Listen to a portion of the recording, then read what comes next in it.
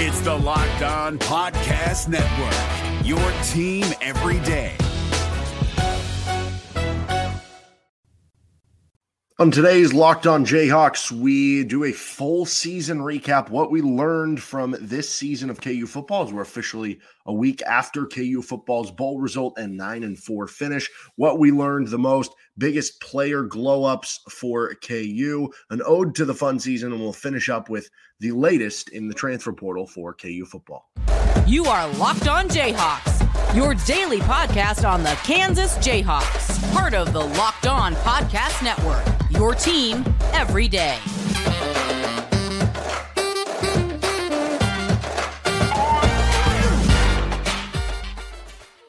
I'm Derek Johnson. You can hear me Monday through Friday as well on Rock Chalk Sports Talk, anywhere that you listen to the radio in the Lawrence area, on KLWN or KLWN.com. Thanks for making Locked On Jayhawks your first listen every day. We are free and available anywhere that you get your podcasts. And on today's edition of Locked On Jayhawks, which you can also find on our YouTube page, or you can like and subscribe to the show, we're going to be recapping the KU football 2023 season, what we learned headed into 2024 and about this program overall. And we'll get to the biggest player glow-ups from the season.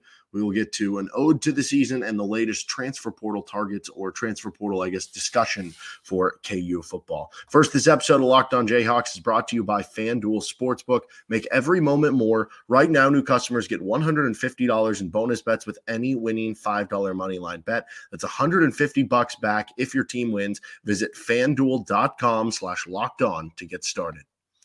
So the biggest things we learned from this season, obviously a very successful season for KU in the end. They go 9-4.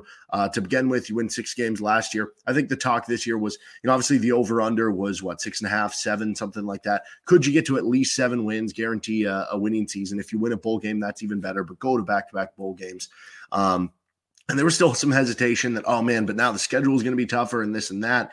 I was adamant the whole way through that I thought they'd win 7 or 8 games. They ended up winning 8 in the regular season and even exceeding my expectations, because they very easily could have won 9 or 10 or maybe even 11 games when you look at those 3 kind of coin flip games with Oklahoma State, Kansas State, and the Texas Tech game. Now, in theory, you're usually not going to have years where you win every single coin flip game. Eventually one's going to go against you. So maybe you say, they should have won at least 1 of the 3 or maybe 2 of the 3, right? But still, there was a very clear avenue for them winning even more than the 8 games. It wasn't like they happened to win 8 games and they stumbled into winning 8 games. No, there's real progress. And with some of the players coming back, that makes you think they could win even more next year. But overall, resounding success of the season, as it has been every year so far in the Lance Leipold era. I think one of the biggest things that we learned about this team is the KU really is not that far off from the top of the league. And that goes back in line with, you went 8-4 in the regular season, 9-4 at the bowl game. And yeah, you were so close to maybe playing for a Big 12 title, because if the Oklahoma State game goes differently, if the ref calls the offsides, or you don't have the red zone interception, or your offense just doesn't kind of go in a funk over the last, quarter of the game, maybe then you're sitting in the Big 12 title game. Or if you win that one in Texas Tech, if Jason Bean stays healthy for the Texas Tech games and you have him for the Tech and Kansas State games, maybe you're playing in the Big 12 title, right? You're not that far off from the league. And you look at who was in the Big 12 title game, maybe you were a little further off from Texas, who's playing in the playoff game. You obviously would have liked to see what it would have been like had you had a healthy Jalen Daniels for that game, or if you would have had just Jason Bean with a full week of prep. Would the game have been closer? Would you have competed more? Would it have been 40-28 instead, right? And you're looking at the game differently. Who knows? But you did know you almost beat Oklahoma State, and that was on the road in a game where some weird things happened, and you had some bad turnovers go your way. Or go against you, I guess. You beat Oklahoma, who was one of the other teams in line for contending for the Big 12 title. You won at Iowa State, who finished up there in the Big 12 standings. And you almost beat Kansas State, who also finished up there in the Big 12 standings. So everyone who was up at the top of the Big 12 standings that you played, you didn't play West Virginia, you either competed with or beat, right? And you very easily could have beat, with the exception of really Texas. So it shows, and now Texas and Oklahoma are gone, so you don't even have to worry about Texas there. Now, obviously, Utah and Arizona are going to come in with high expectations. Arizona, really good team, beat Oklahoma. They might finish top 10 this year. Utah is going to have Cam Rising back. They'll probably be a preseason top 20 team next year. There's still going to be good teams in the Big 12, and you look all the way through. Point is, though, there's nobody that you should feel like you go into in the week and be like, there's no way we can win that game. And that's not all that dissimilar from this year, but we really saw the proof of why this season. Last year you look at it and there were still a couple games where, you still lose by like 3 scores to K-State. You still get blown out to Texas. That didn't really happen this year with the exception of the Texas game, but even that was a game midway through the third quarter, even despite all of those things that happened against your quarterback position. Something else we learned this year, the Jalen Daniels injury stuff is just a thing. This is kind of an unfortunate takeaway that we have from the year. But you go back to his freshman year when he was just 17 years old in 2020. He ends up becoming the starter early in the season, ends up getting injured later in the year. And that offensive line was like the worst in the entire country that year. He was getting sacked and taking all sorts of hits that it would make sense you would get injured, but it did happen. Then you go to 2021 and in fall camp, I think he suffered some sort of injury that disallowed him from showing himself off. And at that point in time in fall camp, because the coaching staff arrived at the end of the spring game, the first time they saw those guys playing live reps in front of them or throwing live reps in front of them was in fall camp. And so Jalen Daniels being injured and missing a couple weeks of fall camp was part of the reason Jason Bean was the starter. Who knows? Jason Bean might have been the starter anyway, even if he was playing all through at that point in time. But, then that injury prevents him from being the starter the first 9 games of the season. Obviously, he ends up being the starter. Then, obviously, we know the injury in the TCU game. They kept him out for a little bit with the shoulder injury, and then the injury that he suffered this year, the back injury that was kind of up and down all throughout, whether it was fall camp or into the season. So there's been injury stuff each and every season for Jalen Daniels. It's unfortunate. He is an unbelievable talent, an unbelievable player, unbelievable kid, too. I love the character of him and the leadership that he shows. I am a gigantic Jalen Daniels fan, but it is unfortunate that some of the injury stuff has happened, and it's nothing he can control. It's something that just kind of sucks that he's had to deal with, and you hope that you can just lightning, I don't know, kind of strikes or whatever for this year, that he has one healthy season. That's all you're looking for. That's all he's looking for, right? Because then he can go off to the NFL and have his sort of career that he wants to have. So the injury stuff, though, to this point has just been a thing, and that trend certainly shows that you feel like you go into this year, and I almost view it as like, don't expect Jalen Daniels to start all 12 games in 2024. An ideal number, if you can get like nine starts and view the other 3 where you're like, okay, can you piece it together with maybe Isaiah Marshall or Cole Ballard? The other big takeaway from this, Brian Borland is the guy for the job. I said this going into last year that he undeservedly took too much heat for where the defense was, because you saw the way the offense was playing and that it was one of the best offenses in the country even last year in just year 2. And it was easy to see the defense, which finished, I think, last year. So 2021, they gave up 42 points per game. That was like bottom 3 in the country. 2022, they gave up 35 points per game. So it was better, but that still was like 124th in the country. So it was still like bottom 10 in the country. And you see that compared to the offense, and it was like, okay, what's going on here? What is this guy's deal? Is he on the hot seat or anything like that? And I kind of said, like, well, I don't know, man. The offense, the cupboard was a lot more full than it was for Brian Bohr. Like, you look at what Andy Kotelnicki inherited. Like, Jalen Daniels was recruited by Brent Dearman. Devin Neal was recruited by the Miles staff. He, obviously he stayed committed, and these players stayed and didn't transfer when the new staff came in. So they did have to, recruit them from that standpoint of keeping them on board. But like a lot of these players, Lawrence Arnold was recruited by like Emmett Jones and brought in from that area. Like Luke Grimm was recruited by the previous staff. So like, you look across the board, and yeah, there were some certain players they brought in or groomed, whether it was like Mike Nowitzki transferring in or, Quentin Skinner broke out under this staff and stuff. So it's not to take away from that. And obviously this staff made the current players that were previously recruited even better. They put them in the right scenarios. They put them in the right spots. They had the right schemes for them, right? I'm not trying to take away from that, but there was a lot more talent there than there was provided on the defensive side of the ball that was brought in. When you look at how much they had to shape with the defensive line and the linebacker positions just by, bringing in transfers, bringing in Craig Young, right? So it was just always a process. And now you saw that big step forward this year. I'm excited to see what that can be next year. I think Brian Borland's a good defensive coordinator, and I think it just took a little bit of having the right personnel to get to know that. The last thing I have here for kind of what we learned from this season from a team-wide or program-wide perspective, this staff is known for development, and that's clearly something I think they're going to continue to excel at. But that doesn't mean they can't still hit their ABCs. If you don't know what the ABCs are in college sports, always be recruiting. Always be recruiting, basically. So it's something where, you look at some of their recruiting ranks at Buffalo, and they were always, toward the end, but I don't think it really mattered. Like, realistically, if you're ranked 120th in the country in recruiting rankings versus being ranked 90th is there that big of a difference when you're like a MAC school? It's all just going to come down to player development. I've kind of said that even about KU. Is there that big of a difference if you're ranked 65th versus if you're ranked 55th? Probably not. It's just going to come down to development. There is a difference, though, when you're bringing in a bunch of 4-star kids. There is a big difference when you're bringing in a bunch of kids that we don't see Kansas normally be able to get out to. And that's what they're doing. They are doing an unbelievable job at recruiting, which is really exciting for as great as these few years have been for KU football. Makes you even more excited possibly for the future in about a handful of years when some of the current guys they have come in these last couple of classes start impacting things, when they add their development with the recruiting level that they've kind of been at compared to past KU years. Could be pretty special here in about a handful of years in the new years of the Big 12.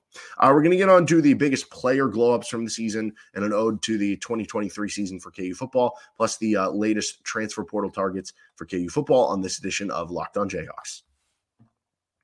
First, we are brought to you by FanDuel Sportsbook. The NFL season is wrapping up for the regular season, but there's still going to be postseason action. There's still basketball going on, and there's still no better time to get in on the action with FanDuel, America's #1 sportsbook. There's your New Year's resolution. Sign up for FanDuel. Right now, new customers get $150 in bonus bets guaranteed when you place a $5 bet. That's $150 in bonus bets, win or lose. The app is so easy to use, and there's so many different ways to bet, like live same game parlays. You can find bets in the new Explore tab. If you don't, like coming up with the parlay yourself, you want to see what other people are doing, make a parlay in the Parlay Hub, which is the best way to find what popular parlays are going on. And they have more. They have boosts, promos, all sorts of stuff to help you get extra winnings. So visit FanDuel.com/lockedon and make your first bet a layup. FanDuel, official partner of the NFL. It's Kubota Orange Day. Shop the year's best selection of Kubota tractors, zero-turn mowers, and utility vehicles, including the #1 selling compact tractor in the USA. And now through June 30, get 0% APR for 84 months or up to $3,300 off select compact tractors. See the details at KubotaOrangeDays.com. Your family, your land, and your livestock deserve equipment they can count on. So find your local dealer today. That's KubotaOrangeDays.com. Biggest player glow-ups of the 2023 season. So these are players that I think had gained the most over the course of this past season. So like, for instance, Kobe Bryant had a great season. He was first team all Big 12, but he was first team all Big 12 the year before. We knew he was a stud. We knew he was a star before, right? That didn't change. When you look at Devin Neal, yes, Devin Neal technically had an even better season in 2023 than he did in 2022. He had more yards. He was still all conference, but we knew Devin Neal was a stud before, right? So these are players who had the biggest glow-ups. I think Jason Bean is the first, right? Jason Bean was kind of a, controversial quarterback figure in that people knew he was still a successful quarterback by KU standards, and he got KU bowl eligible last year with the win over Oklahoma State. He had some ups and downs, some big games, some bad games, some big moments, some bad moments, and then it obviously ended with the bowl game where he throws the ball overthrown against Arkansas. And I don't know, maybe this is easier to say looking back because KU's won a bowl game now this year and won 9 games and everything. Honestly, even if Jason Bean completes that pass, are you confident at all the way that one was going that Arkansas is going to ever be stopped on a 2-point conversion? They could have just ran halfback dive every play and gotten it. But anyway, that's neither here nor there. We don't need to open, fresh wounds. But anyway, so you go into that and it's like, okay, is Jason Bean going to come back? Is he not? The staff convinces him to come back, and he has an unbelievable season. Goes down in one of the, 10 best quarterback seasons by a KU quarterback, even doing so in limited time, wins a bowl game, gets a lot of wins. I mean, I thought that KU could have gotten to 8 wins in the regular season, like I said earlier, but I definitely thought it had to take Jalen Daniels. I thought if it was Jason Bean, maybe you're closer to a 6-win team. And I was completely wrong there, and I am so happy for him and what he did. He had an awesome season, finished in the top 15 in the country in total QBR, finished ahead of Caleb Williams. Like, unbelievable season for Jason Bean, man. Huge glow up for him. Michael Ford, I think, gets a huge glow up. This one may be more on the down low because it's an offensive lineman. People don't watch it as much. But, Michael Ford had one of the best guard seasons of any guard in the entire Big 12. And when you think about Dominic Pooney, who I think was KU's best offensive lineman, Mike Nowitzki, who was maybe their most noteworthy offensive lineman and playing that cerebral center position, there's not as much attention that went to Michael Ford, but he was the guy filling in for Nowitzki in spring ball when he was injured and playing the center spot. He played all over the line, mostly the guard spot, and he had an excellent season. I think huge glow up for Michael Ford that I go into this year and I'm like, yeah, he could be an all-conference level player for you. Austin Booker had a huge glow up. Obviously, this one doesn't finish on a high note with him leaving KU now, but you go from being a player who wasn't really playing at Minnesota at all in 2 years to then coming to Kansas. Even in the offseason, it was like, okay, this guy could be a good rotational D end for you. Maybe he starts, maybe he doesn't. And then we get close to the first game, and it's like, okay, maybe it's him or Hayden Hatcher. Hayden Hatcher starts the first game. He doesn't even start the first game, but you see the pass rush right away. The first game, you see the jump, you see the speed on the outside. And he ends up having an unbelievable season. One of the best sack artists and pass rushers in the Big 12 and in the country. To go from that, from being a guy that we didn't know, how much was he going to play? Was he just going to be a guy who gives you 10 snaps a game, 20 snaps a game as a rotational DN and comes in pass rush situations, to turn into one of your best and most valuable players overall? Was pretty incredible there. Mello Dotson, I think, gets one. Now, Mello, this one isn't maybe as much of a glow up as, like, Mello was already a starter, and he was already, I think, a fine player for you. But you look at some of the target numbers or the completion percentage against, some of the coverage grades against, and it wasn't always the most efficient, even though Mello was getting a lot of time. This year, he took the step where he took another level of efficiency. He started getting a bunch of interceptions, had that run where he had a couple big pick sixes there. So he went from being, I think, basically a guy who was good enough to be a starter in the Big 12 for you for the previous couple seasons, to then being one who was an all-conference and even, like, on one publication, an all-American level player. I think there was a big jump for his level of play this season, which was really cool to see, and I'm excited to see if he can take another one in 2024. And then the last one I have here is Marvin Grant.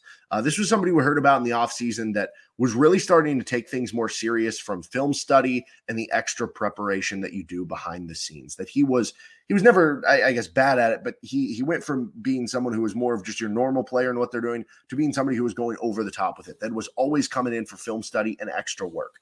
And I think you saw that on the field, because we knew he was a thumper. He was a hard-hitting safety when you brought him in from Purdue, and you saw that in 2022. He would come in and be a good box safety. But this year, he took another step in coverage. He took another step in his overall game. And there were a lot of times this year where he was KU's best safety. And I think he can be an all Big 12 player next year because of the type of season he had this year, and then another year at the fold for next year. But, overall, when I think back to this season, what an unbelievable year. 2021, specifically the end of the year, was kind of laying the foundation. I've made this analogy before. I thought 2022 was the foundation being built, and 2023 was the foundation being finished. And now you're starting to add to the rest of the building, the rest of the house. The hope is that 2023 is the continuance of the arrow pointed up for KU, and that this is just the beginning of widespread success. It's entirely possible that, 2023 does end up being more of a destination, right? As much as we see them win 9 games, and you could have all these players back, even with ones that are leaving, but Kobe Bryant, Mello Dotson back, and Jalen Daniels back, and some of these guys that they're going to have back for 2024. We saw it with Iowa State, who is another team who, kind of like Kansas, came up from being a program that was struggling and do all these sorts of things. And Iowa State ended up going to the Big 12 title game in the COVID year. They played in the Fiesta Bowl, won the Fiesta Bowl over Oregon, and they brought all the guys back. And the thought was, okay, Iowa State is going to be top 10 good, top 15 good, college football playoff dark horse in the 2020 or their following season. And they ended up winning I think they went 7-5 and lost to Notre Dame or something in a bowl game. So it doesn't always guarantee a jump up, and that's something to watch out for this next year. It is possible this is more of a destination or peak type of season, but I don't get that feeling. It feels like you really are trending in the right direction, that momentum is headed your way, that this was the start of something special. But either way, this season means a lot to the program, to the university, to the city of Lawrence, and boy, was it a fun one. Fun one to watch, fun one to cover, fun one to talk about. From capturing a top 10 win over Oklahoma, to dealing with quarterback injuries, to the amazing highlights and plays and catches and pick sixes all the way through. This was the most fun KU football season that I have ever had. I mean, I started really, I don't know, I came to KU in 2012, 2013, something like that. And from then on, I mean, it's by far, the number one as that goes. Obviously, for older heads, you'll have past seasons that maybe rival this one or are better than this one, but unbelievably fun season, I think, above all else. We're going to finish up latest transfer portal stuff for KU football and who are some of their latest targets with this episode of Locked On Jayhawks. We're driven by the search for better, but when it comes to hiring, the best way to search for a candidate isn't to search at all. Don't search, match with Indeed. 93% of employers agree Indeed delivers the highest quality matches compared to other job sites, according to a recent Indeed survey. And listeners of this show will get a $75 sponsored job credit to get your jobs more visibility at Indeed.com/podcast. Just go to Indeed.com/podcast right now and support our show by saying you heard about Indeed on this podcast. Indeed.com/podcast. Terms and conditions apply. Need to hire? You need Indeed. Let's get to our latest transfer portal talk for KU football and some of their latest targets, offers, and what specifically they're looking for right now with this episode. And don't forget, you can check out our piece from yesterday, Kobe Bryant returning, Armaj Reed Adams transferring away. So you can find that anywhere you get your podcasts or on our YouTube page. We'll have some KU basketball content later in the week with Locked On Jayhawks. So I think in general, now that Armaj Reed Adams is transferred out, I think KU was already seemingly in on trying to bring in an offensive lineman. That was apparent from some of the offers that were out there. Now that Armaj Reed Adams is gone, I feel like it would make sense that maybe they'd go after two guys, right? Because if you brought one in with the idea that one wasn't even going to be leaving in the get-go. So wouldn't be surprised if it's two. I think it would make sense if they brought in a center, at the very least an interior guy, because then you can either say, okay, you're bringing in a guard, moving Michael Ford to center, or you're going to have Ford move to guard. Or not move to guard, but stay at guard, I guess, and not have him play center. So those are kind of some of the options there. You have, maybe you bring in a tackle for more competition with Cable Dew / Brown / Clements on the tackle spots, or maybe it's just more of like a swingman who can play guard or tackle if you need it, because you saw the ability of Armaj Reed Adams to do that, and it was helpful for KU's depth. Outside of that, I think, you look at quarterback, I don't think they're going to be adding anyone there. I think you're comfortable with Marshall and Ballard as the backup there to Jalen. Running back spot, again, running back, receiver, both spots that unless somebody were to transfer away, then I don't think they'd be adding someone in. You look at the defensive side of the football, they were already going hard after defensive linemen, both trying to bring in an interior guy. You lose Phillips and Gage Keys, and an edge guy. They brought in Woodkey, but now that Austin Booker's gone, probably makes sense to bring in another defensive end. Probably still makes sense to bring in one or two interior defensive linemen. You look at the linebacker spot, would make sense to bring in a linebacker or maybe even two. I guess it depends how confident they are in what Logan Brantley can give you next season, on what Jason Gilliam can give you at the Hawk position, on J.B. Brown taking another step forward, on Taiwan Berryhill taking a big step forward next year, right? There are a lot of kind of moving parts that go into that. But now with the secondary, with Kobe and Mello back, probably doesn't make sense to bring in any more secondary players. You already brought in Devin Dye. So you're mostly looking at the line of scrimmage on both sides of the ball and the front seven on defense with linebacker and D-line. There's only one offer that I've kind of seen since the last time we did this about a week ago. Javier Darrett is a 6'2", 280-pound senior defensive tackle from North Dakota State. This is going to be his sixth year in college and his last one. He redshirted and had a COVID year, so that's why he gets year 6 here. So experienced player, that's always good on the line of scrimmage. He had 31 tackles, 3.5 TFLs, 2.5 sacks, and over the last 3 years, he produced 80 tackles, 15 TFLs, and 10 sacks for, obviously, a North Dakota State team that is typically one of the best, if not the best, in FCS football. He had a 65.4 PFF grade with ratings of 65.9 in run defense, 59.4 in tackling, 64.8 in pass rush, and he's been between a 61.4 and a 69.7 overall in each of his first 5 years. So he's been very consistent there. Essentially, if 60 to 69 is average, he's been an average starting level defensive tackle throughout his entire career, who could bring in for you, whether it's to be a starter. You might not need a starting defense tackle. Maybe Tommy Dunn and DJ Withers are both ready to take that over. Maybe Caleb Taylor and Keenan Caldwell are good enough for you to feel like you have some good depth there too. Maybe you just need someone who can come in and be a depth piece for you. But I think you would at least compete to be a starter, and maybe he could be a starter for you. I will say, we saw this with Devin Phillips. Devin Phillips never had like great PFF grades. They were in the 60s. And I think when you look at it, like, PFF does grade things a little bit. I was talking to somebody about this, that they do use a bit of their college grades as they're preparing it for trying to figure out who are the best pros. And so they're going to give guys with flash plays a bigger boost than the guys who just consistently fill the gap every time. And so from that standpoint, like, if you're doing your job and just being a good run block or run stopping defense tackle who's taking up multiple blockers, it's not going to be graded as high on PFF as somebody who, isn't as good against the run, but then is making flash plays and breaking through once and again, because that's more indicative of the NFL. So I do think this kid could be a little better than that PFF grade shows, just as I thought Devin Phillips was better than his PFF grade showed. And when you look at what KU asks their defensive tackles to do, it is more about clogging the run and, taking up run blocks and everything, and allowing the linebackers and defensive ends to kind of make those big plays. But he's originally from Missouri and went to St. Thomas Aquinas High School in Kansas, so maybe that gives you a little bit of a local flair there. He does have offers from like Minnesota and Michigan State and USC. His former head coach at North Dakota State took I think it was the linebackers job. It was one of the assistant coaching jobs at USC, so maybe that helps them with some sort of in there. Then again, maybe he views it as, hey, you left North Dakota State. Why would I go? I don't know. Who knows? You never know the relationships there. But either way, certainly want to keep an eye on, and we'll keep you updated with any more names in future episodes of Locked On Jayhawks. You can find our show anywhere you get your podcast, including on our YouTube page. Back tomorrow with a Big 12 basketball season preview to get ready as KU awaits TCU. We'll have that preview later in the week too with LOJ. Hey, Prime members, you can listen to this Locked On podcast ad-free on Amazon Music. Download the Amazon Music app today.